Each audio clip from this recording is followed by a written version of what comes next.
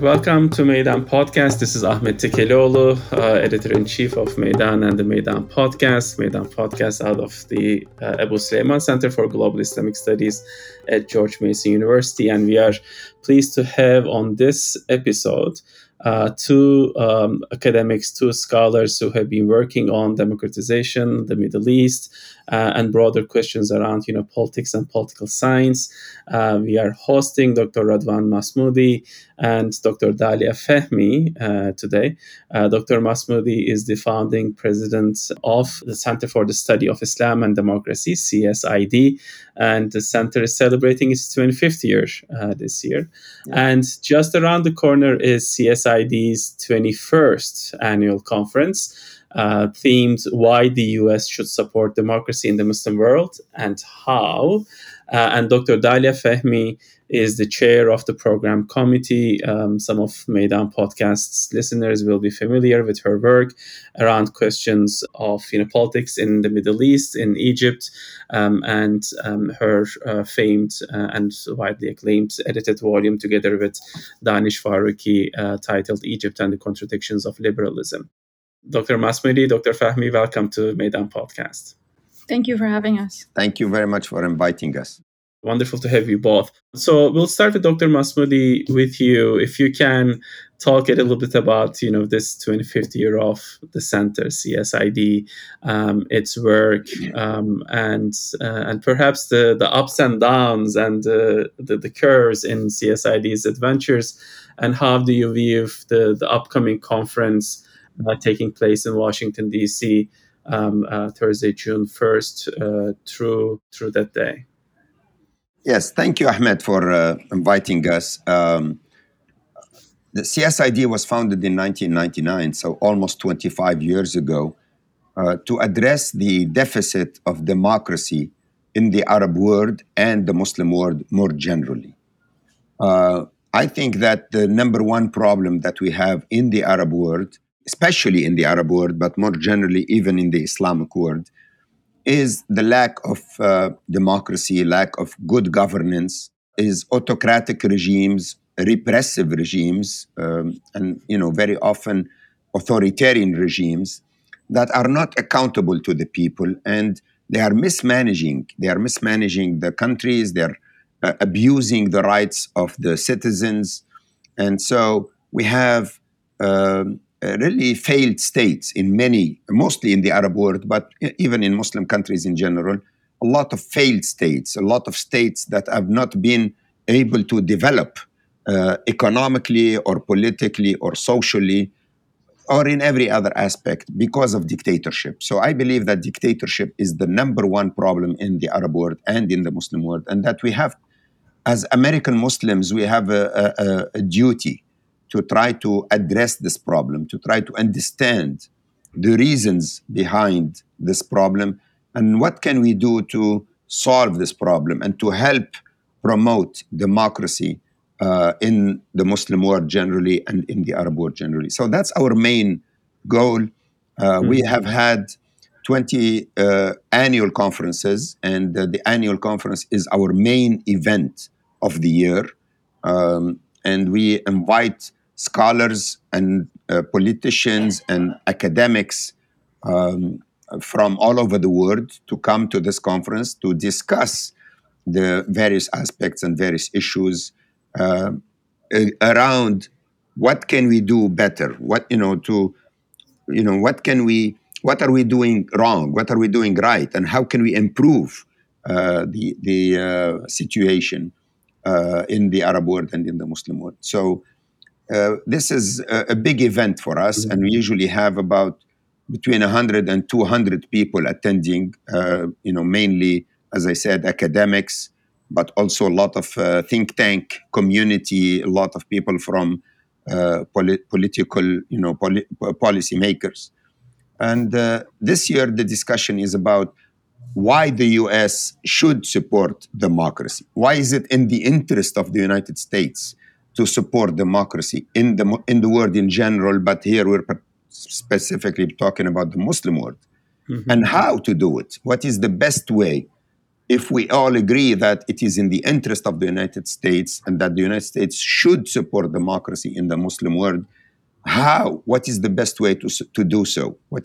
How should it support democracy? That's our main theme for this year.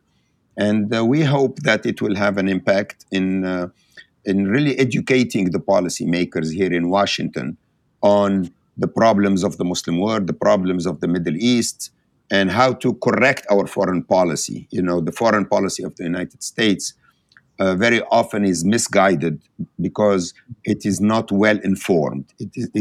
People here in Washington don't necessarily understand the situation clearly as it is in the Arab countries or in the Muslim countries. So that's the overall objective of CSID and of this conference. Yeah. No, thank you for that. And obviously, given what's going on in Tunisia, I think like at this juncture too, and with your background and perhaps I may say expertise on that, I'm sure the panels will have a lot of rich discussions about specific case studies as well.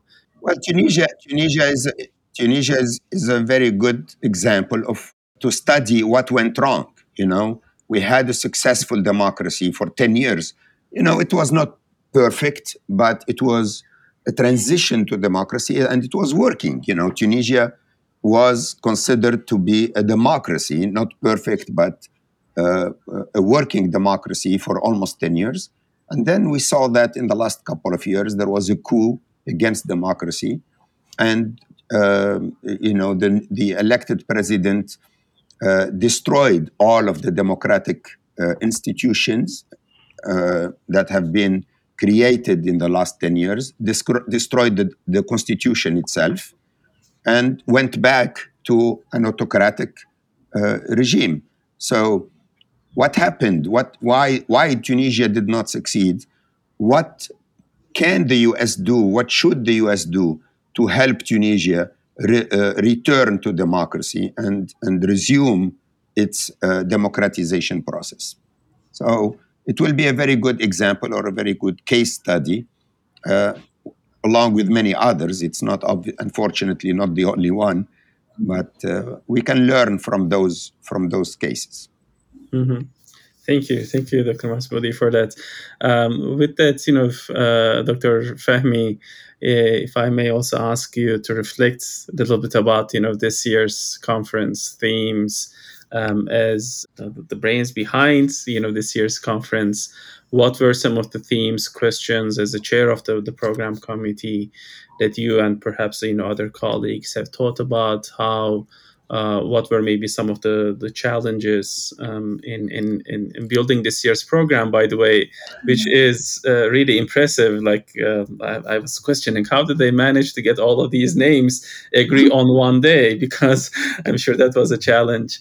But yeah, with that, Dr. Fahmy, if you could also perhaps just introduce a little bit about your work, your academic work broadly for our broader audience as well. Sure. So thank you so much. I have to preface this conversation by saying I started attending CSID as a graduate student over a decade ago.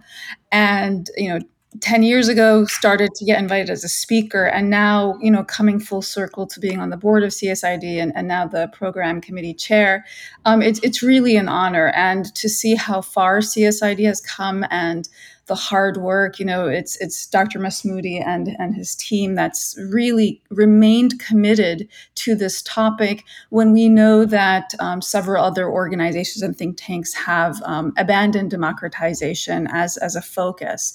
And the reason why it's important to highlight that point is that Freedom House's latest report, just released about a month ago, says that global freedom has declined for the 17th consecutive year. And so what we are seeing is an increase in wars of aggression, an increase in devastating human rights situations, several new coups, such as the one in Tunisia, But most importantly for our purpose is attempts to undermine representative government. And it would seem that the world today is in much more need of rigorous democratic support than ever before. But what we're seeing through US and other Western policymakers is that support for democracy or democratization is actually waning, both socially and politically. And it's a little over a decade ago that we had the Arab Spring, where we were extremely optimistic about the future. This kind of new call, new dawn, democracy, good governance, transparency has now been replaced with authoritarianism that is much worse than previously. I wrote an article saying this is not authoritarianism 2.0. What we're seeing are authoritarian rulers further consolidating their rule, but even more importantly, we're seeing that attitudes towards democracy amongst populations throughout the world are also decreasing. The support for democracy, because this past decade of experience with democracies has led to greater repression, is leading to less support for the promise of democracy. Human rights have shifted away, and we're seeing more consolidated autocracies where governments are seen as rubber stamps to a supreme executive. Judiciaries are not independent, legislative assemblies are not seen as independent, and we're returning to the time period of a possible now turn to inheritance of power, as we were in the 1990s and early 2000s. And so CSID's conference, the 15th annual conference, just about 10 years ago, the discussions at that time centered around the hope of a new Middle East, a new democracy, that democracy was actually going to take hold in the Middle East and North Africa. And I remember, speaking at the conference at that moment, and it was 5 years, so now 15 years, but 5 years at that moment after President Obama's famous Cairo speech. And we were really committed to this new beginning. And US relations with the Arab and Muslim world were going to bring about this dawn of a new beginning. But that's been replaced with the narrative that we're looking at stability in the region at the expense of democracy, where we're returning to a foreign policy agenda here in the United States of democracy and stability being seen as two sides of the same coin.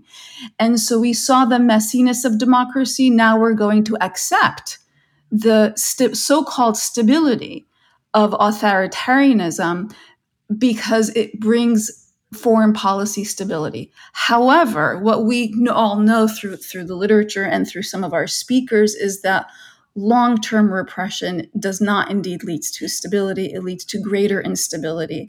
And unfortunately, on the horizon, as Dr. Masmoudi was saying, a possibility of failed states.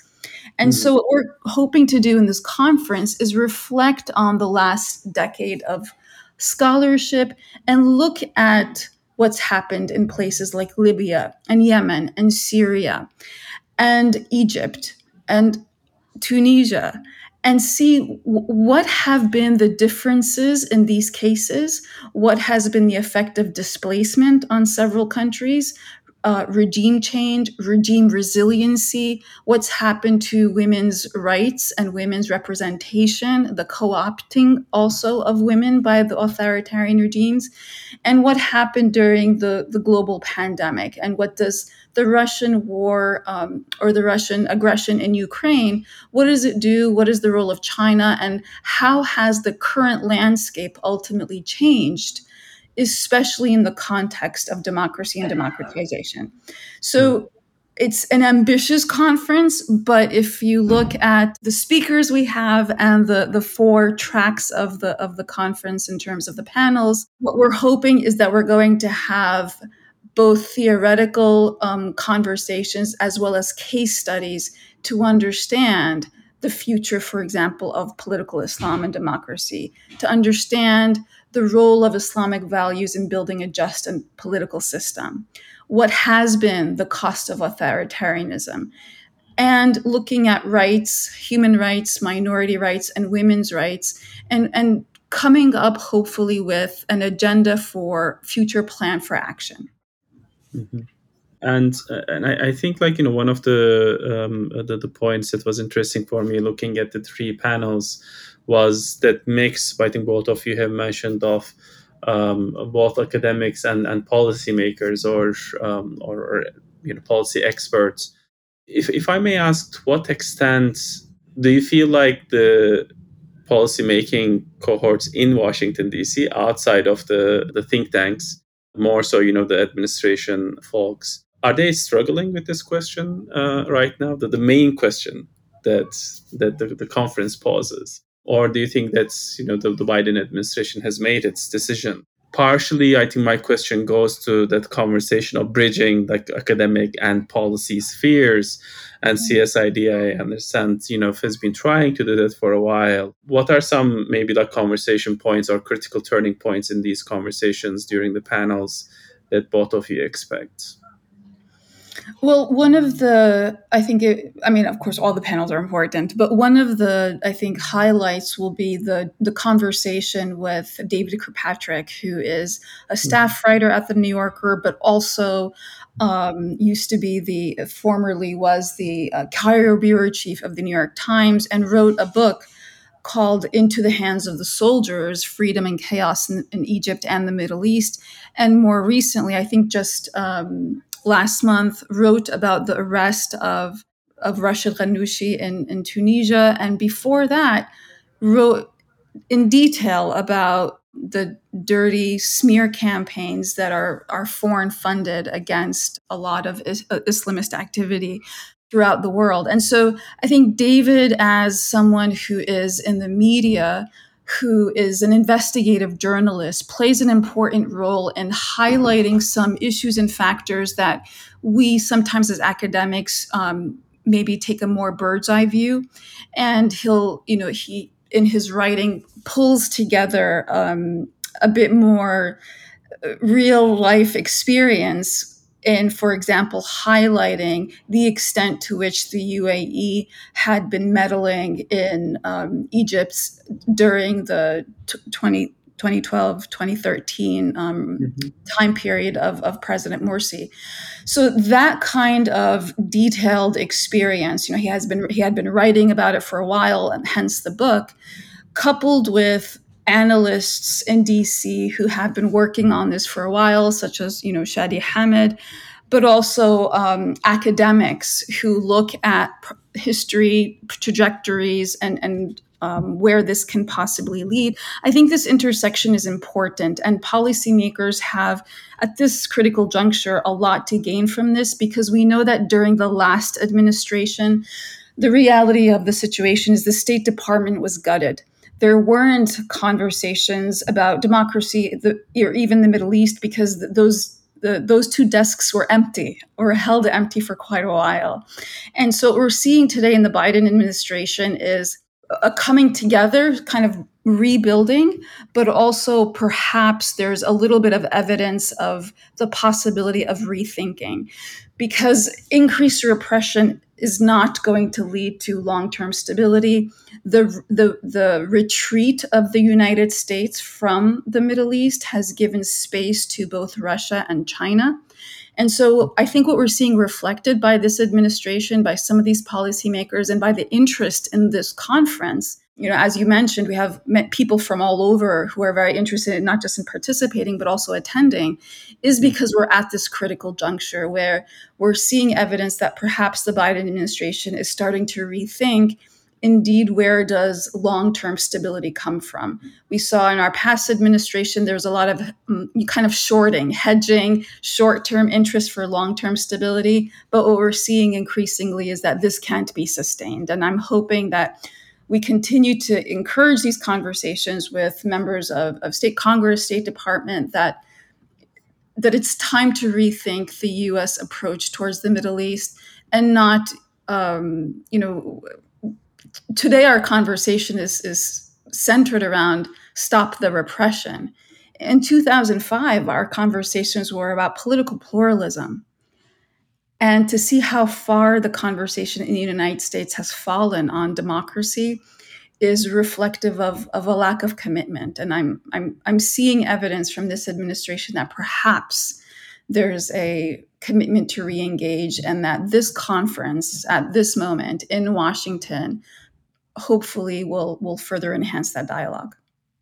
Mm-hmm. Thank you for the Dr. Dalia. Dr. Masmoudi, did you have anything to add in terms of that, the policy sphere and the administration?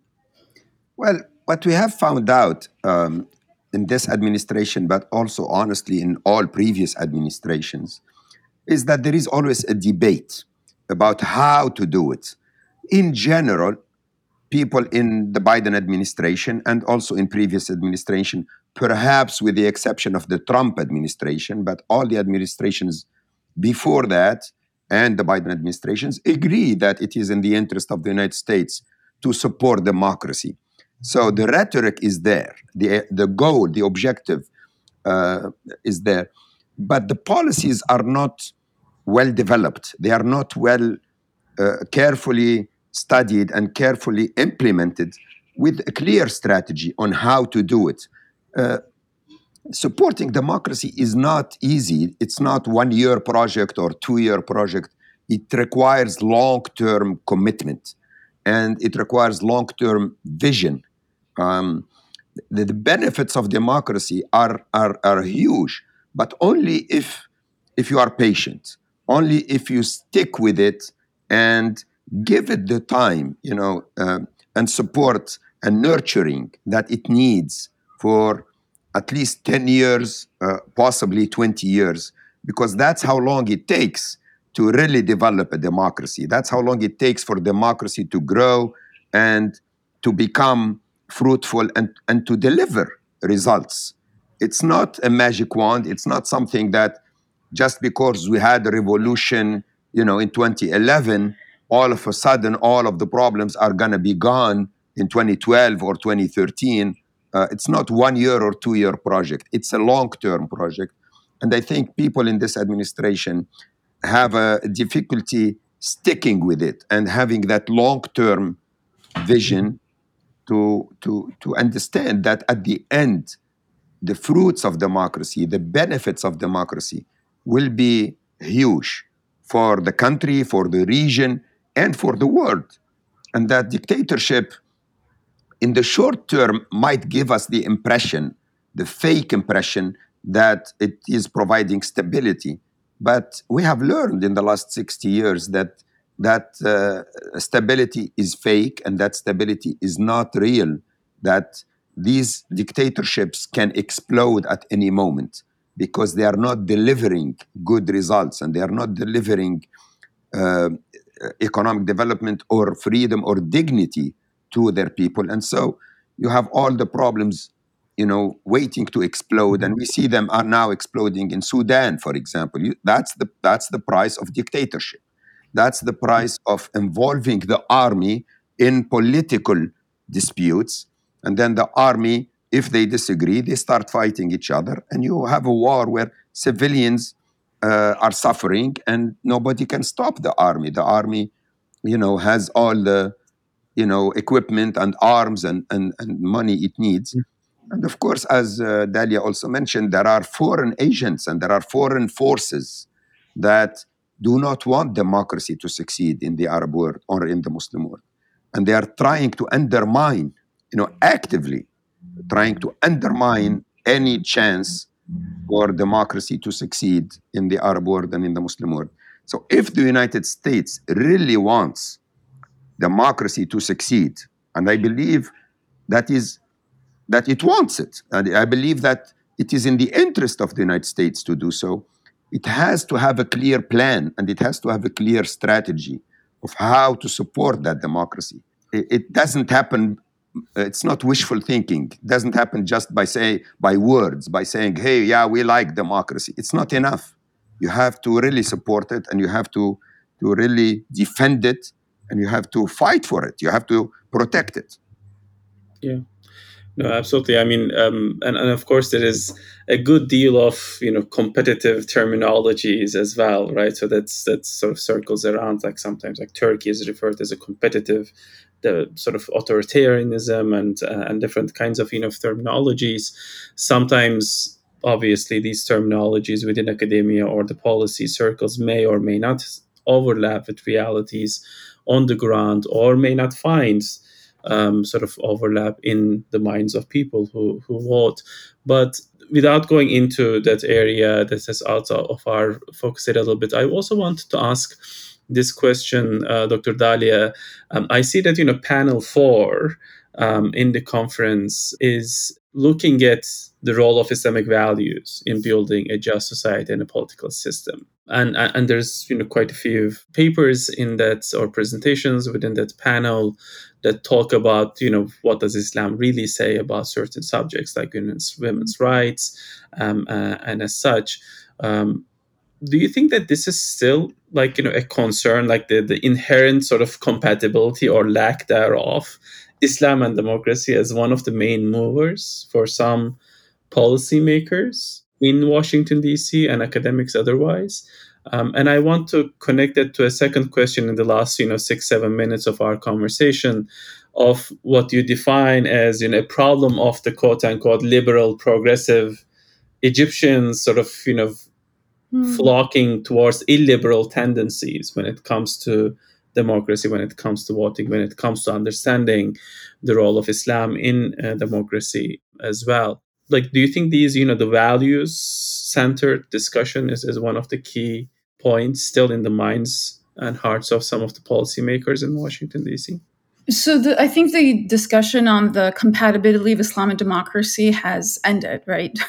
There's been so much literature that, that it's an embarrassing question that we're still dealing with it. That values that in the maqasid of our Sharia of sanctity of mind, body, heart, the values of what we think about in terms of Islamic governance have veered so far away from just society, from just community, and have been reduced to issues such as the veiling and unveiling and reveiling, and the minority rights, rather than what does it mean to have a just society, what does it mean to really protect human rights, and what does it mean to protect sanctity of mind, body, and health, as well as the economy.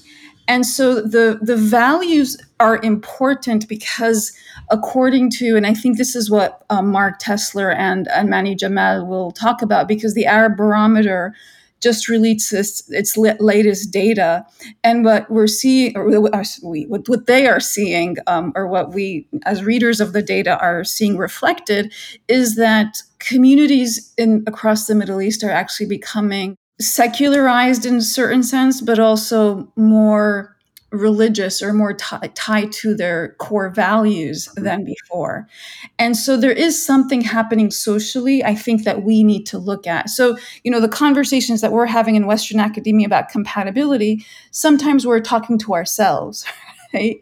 What we're seeing on the ground is that, yes, there's authoritarianism, but we're also seeing a level of state secularization of Islam. And what I mean by that is that it's not secularism like in France, where there's laïcité, or secularism in the United States, where there's religion out of governance. What we're seeing in a lot of Middle Eastern post-revolution states is that religion, there's a state version of religion that's acceptable. And that has rendered a lot of communal gatherings around religion, where we used to historically see the emergence of communities that would lead to social movements that could resist the state, that's been eradicated, where religion is being secularized into a personal, individual relationship, quietist versions of Islam. And by doing so, what we're also seeing emerge is a conversation about everyday values. And so separating this from the kind of Western academic compatibility to what is a just society, I think, is an important conversation to be had with an ear to what is happening on the ground. The secularization of Islam happening in a lot of post-Arab Spring states is coming as a mode to, number one, control Islamism, number two, control religious spaces where people can gather, because there is no freedom of association, there is no freedom of the press. We're seeing that, for example, Friday sermons are issued by the state. And so this level of secularization is leading to two things: the abandonment of faith to a certain extent, but also a retreat to the core values of Islam. And so I think these are conversations that we as analysts need to look at. The co-PIs of the Arab Barometer Project will be present at the conference. Amani Jamal, who recently became the Dean of SPIA at Princeton, and Mark Tesler at the University of Michigan will both be in attendance. And I think it's important for us to see their findings on the ground and to further develop that into an understanding that democracy and good governance, these conversations cannot be had without understanding the role of Islam in everyday social life in the Middle East. And so again, as Dr. Masmoudi said, and as you have been alluding to, we're trying to bring together people from all over the analytic sphere to come up with perhaps not answers, but better questions about where can we go in this conversation on democracy and the democracy deficit in the Middle East, and move towards answers that have an ear to the ground rather than an ear to academia.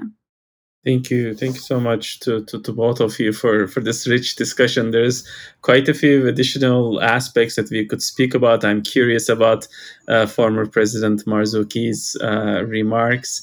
Many of as I've said, is a star sort of like lineup of academics, experts, journalists that are lined up for June 1st on Thursday at the Mayflower Hotel. I hope some of our audience members will be able to join and follow the rich discussions.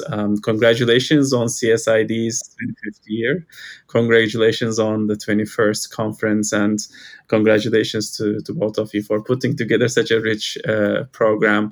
We hope that we'll have some follow-up from the conference on the Maydan on themes emerging and conversations to follow, as Dr. Dalia mentioned, from states, religions to the authorities essentially managing that religion politics sphere both within countries and even abroad, to many other themes across the region. There's quite a few conversation points, and we hope that we will host you back on the Maydan.com, as well as the Maydan Podcast, which is hosted at the Maydan.com/podcast.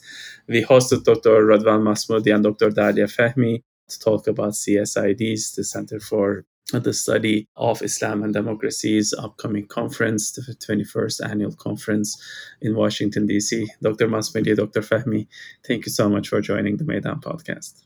Thank you for having us. And please, to all the listeners, join us at the conference by registering at the CSID website. Yes, we hope to see you all there, and it will be very interesting and fascinating discussions. The link for the conference can be found at csidonline.org, csidonline.org. Okay, we're finishing with that. Thank you so much. Thank you. Thank you.